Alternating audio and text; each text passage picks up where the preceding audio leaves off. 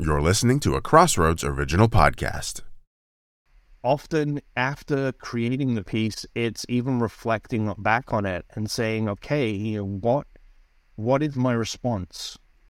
From Crossroads Media, this is See Hear Love, the podcast with Melinda Estabrooks, Season 8, Episode number 39.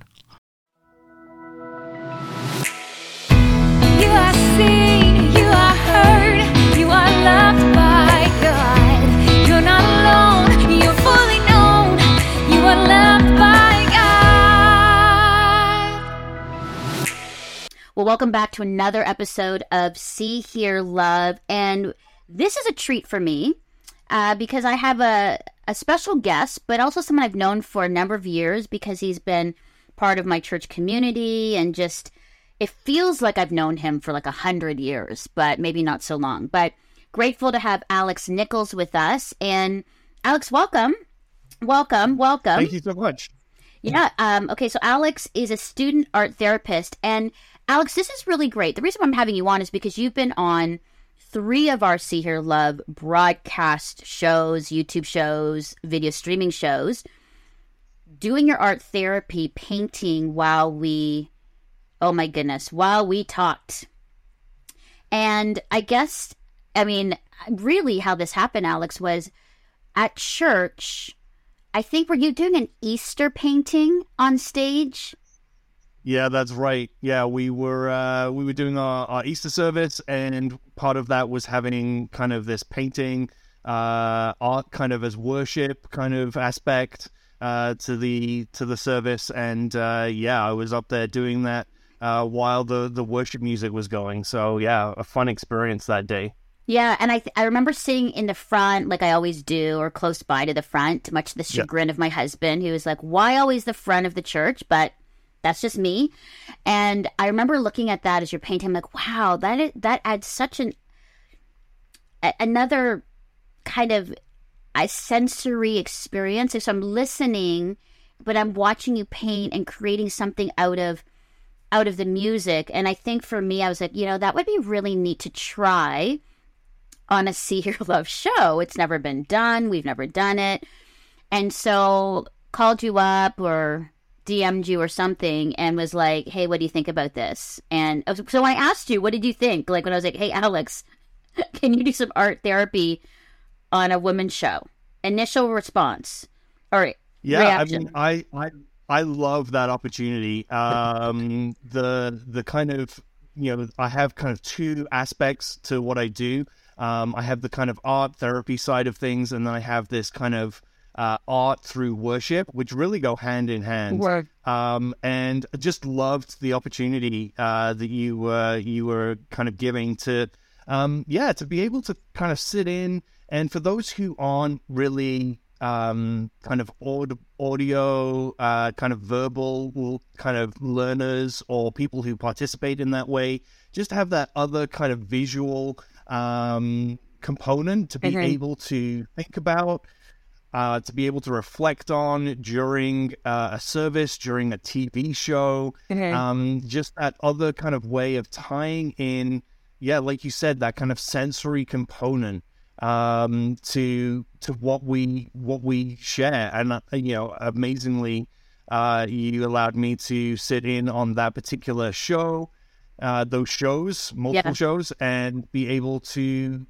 just visually represent some of those things that I heard, some of those things that I thought were really important and significant for the audience to be able to pick up on. Just a really great experience. So thanks so much for doing that. And when you asked, of course, whenever Melinda asks you to do anything, the answer is yes, and then you figure it out afterwards. To my husband and to all that are listening, rewind just what Alex said. When I ask, it's a yes. Just, and I think I'm just going to pull that clip out, Alex, on all the reels, all the stories, all the socials. So thank you for that soundbite. Really appreciate that. And we're done. Thank you for being on the podcast. You said what you needed to welcome. say. For those that don't know, art therapy, like I'm fascinated by it. So, I have you come on, and as you're listening to our conversations, you're you're painting these images, which we'll get into a little bit later. But like, what is it? Because I know people are like, well, I know therapy, I know counseling, psychotherapists, you know, and they talk to me, they listen. So maybe give sort of us an overview, a quick learning of what really is art therapy, the process, what is the outcome, why should people do it?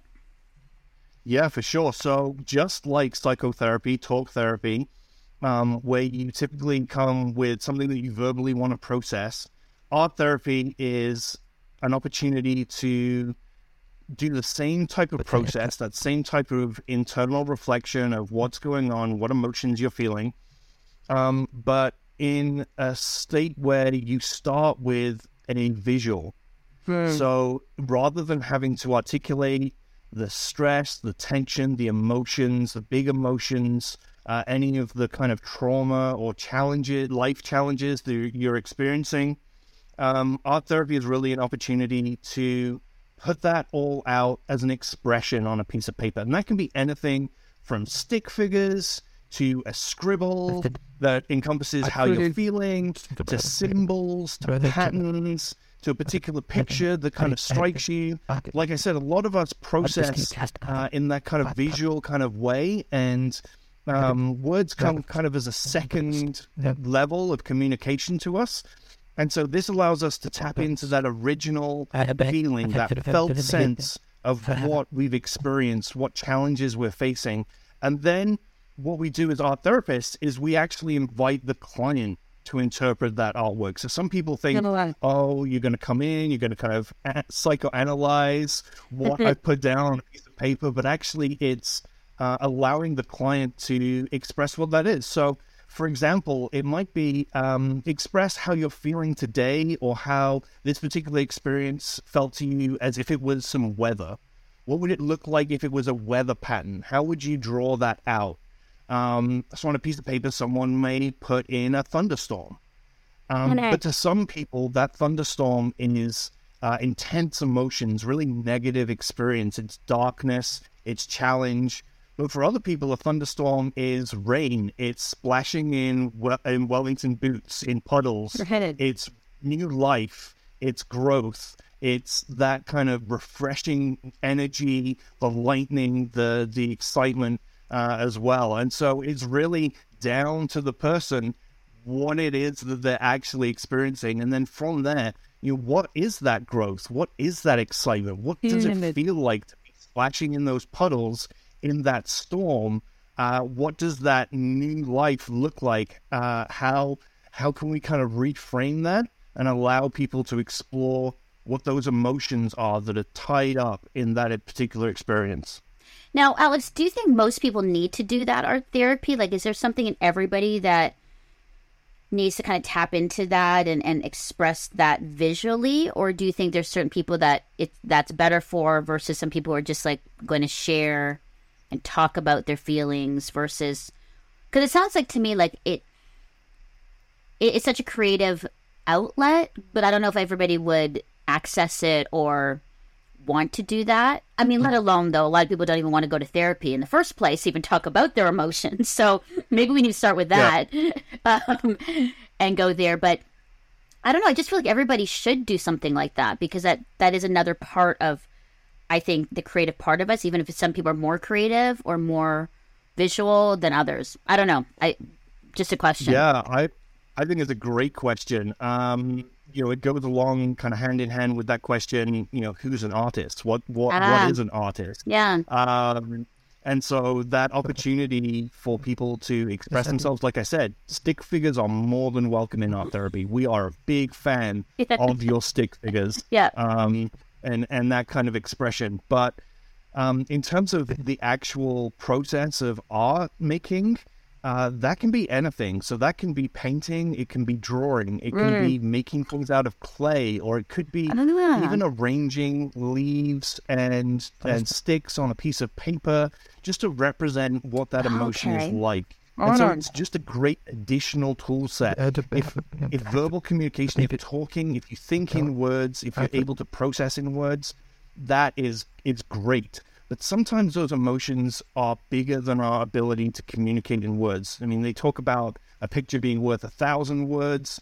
there's that kind of sense of, if you're experiencing, like I said, a particular trauma or a particularly big or complex emotion, how are you going to express that in words rather than maybe starting with a piece of paper or a bunch of Play-Doh?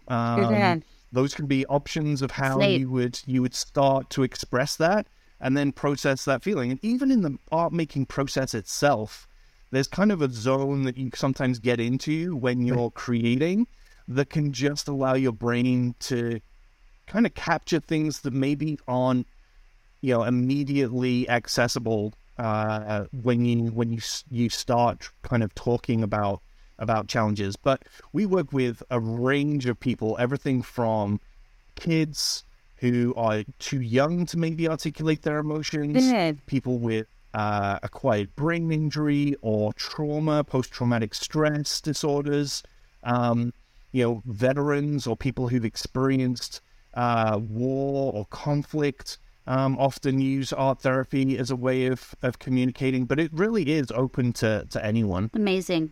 So let's talk about your experience at See, Hear, Love, because you did 3 shows, and I want your thoughts, if you can remember way back, but on each show, because I find it fascinating if you can remember what you drew, but also thought. So the first show that we introduced you and you started painting was the New Year, New You, this word for the year. And so you just sit and listen to us, and Cheryl was like, cellulite, and, we were all, saying all kinds of fun stuff, and I was saying, like, I need to go more green, and it was more like, I was eating green or being more refreshed and healthy, and there was so many things like that. So let's go there. Your thoughts on that show. Like, so you're drawing, you're listening. What's your initial thoughts about the conversation? And I say this because as a man, maybe sort of setting this up, Alex, for you, like as a man, you're listening on to a woman's conversation. So maybe if we can kind of go through, I'd love to hear your thoughts on our conversation. What did you think of it? Do you have questions about what we said? Was there something that was like, whoa? And then your drawing of what we said, how that connected. I know that's a lot, but I just want to hear more about that. And I think our listeners and viewers are like, okay, that's cool. So the first show you came in, set you up in studio, was the New Year's show. So New Year's show. Yes. New Year, New You, word of the year. Your thoughts? Yeah. I mean, I've been a big fan of that kind of word for a year. A number of people who are close to me have used that partly on, you kind of initiating some of those conversations.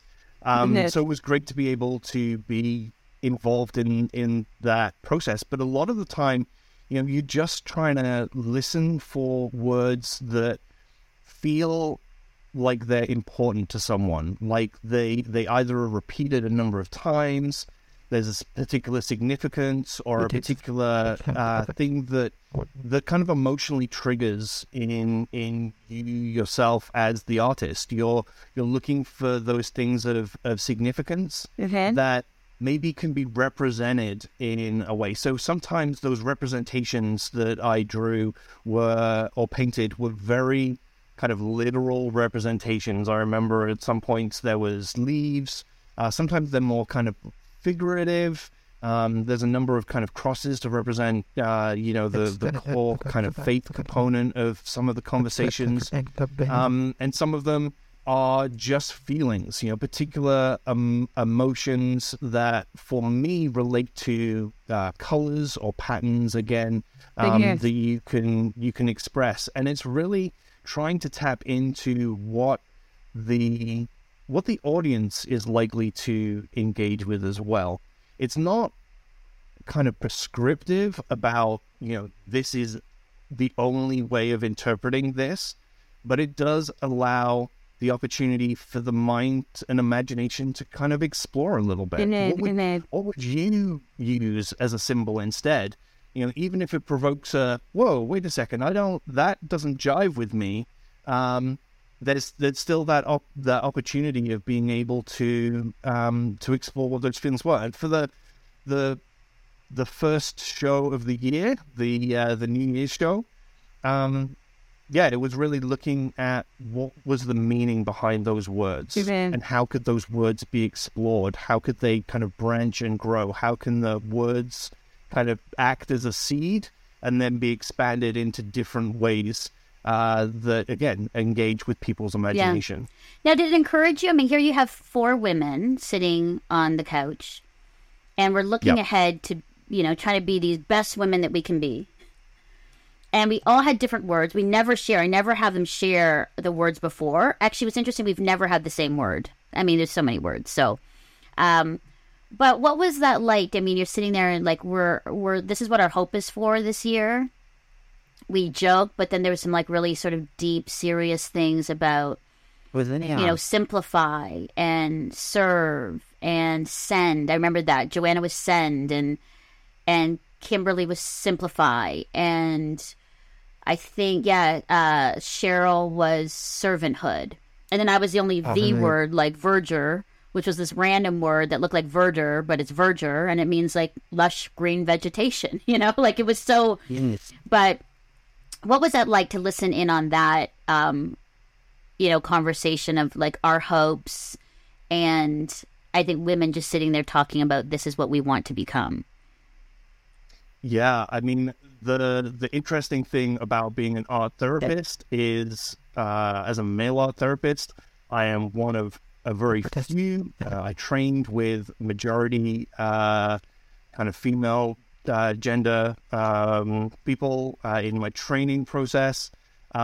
It's amazing and such a privilege to be able to listen to different people's perspectives, and be able to kind of share some level of input, some level of interpretation, or some level of processing what the visual representation would look like.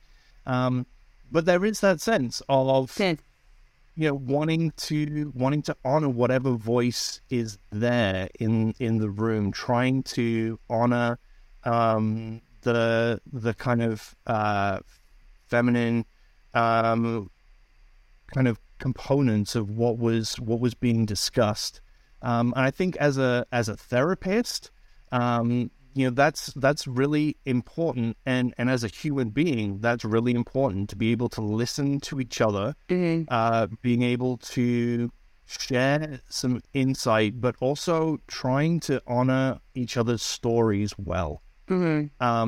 I know that's one of the things that you and I share in common. It's that idea of you get to steward and in some way present people's stories to the world. How can you do that in an honoring way? And so really it's trying to key into what is significant for the person, what are they experiencing, and not be too much interpreting, not too much involved in the process, and just again being really, feeling that gratitude. It is something that it is extremely gratitude invoking to be able to listen to someone's story, to be able to have a window into their life, into their circumstances. And I think it's a skill that we all need a muscle that we all need to practice, that ability to listen and hopefully hear. And, I love that's the whole concept of your show. That's the whole kind of reason that it's See, Hear, Love.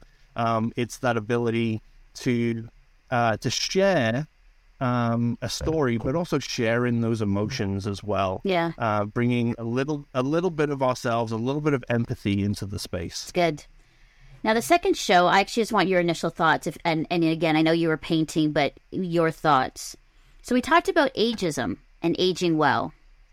And it came out of, a conversation, obviously, the last while in media, and the conversation, at the forefront of women and ageism and gray hair and the struggle, I think, even personally for me, as a woman in media, aging, and the conversations I've had around, dinner parties with my girlfriends on the real struggle with it. I mean, like my husband, Chris, says, Melinda, it's inevitable. I mean, I don't want to sound, kind of depressing, but death and aging are inevitable. You know, these are the things that are going to happen to us. So, you know, how do you age well? So when we were listening to that conversation, because that was a very vulnerable conversation, it was for me. I've always shared, like youth was always sort of on my side. I loved being a young person. I benefited from it greatly.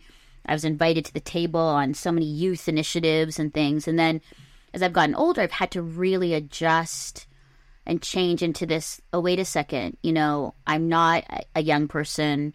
How am I going to bring in the next generation? Will I be an advocate, a champion for next generation? Now I'm thinking legacy. So when you were listening to that, what was that like for you? Like our conversation, it was really honest and difficult. I had a lot of feedback from that show, Alex, from a number of women who were like, thanks for going there. But what were your thoughts? Like as a man listening to us women really kind of go, what are the negatives? What are the positives? Are there any positives? How are we navigating it? You know, what are our struggles? What have we lost because of it? And then how can we encourage other women as they age to, you know, embrace, feel empowered in that? But yeah, what were your initial thoughts? I'd love to hear your perspective on that conversation. Yeah. I mean, again, incredible privilege to be able to both sit in and paint during that process and that discussion. I think, yeah, as a man hearing the conversation, as a male, the sense of injustice that is there is strong.